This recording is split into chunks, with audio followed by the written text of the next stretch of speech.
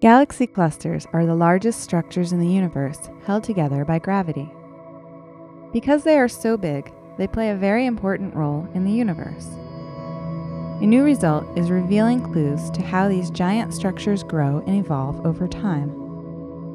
Astronomers have discovered enormous arms of hot gas in the Coma cluster of galaxies by using the Chandra X-ray Observatory and XMM Newton, another orbiting X-ray observatory run by the European Space Agency.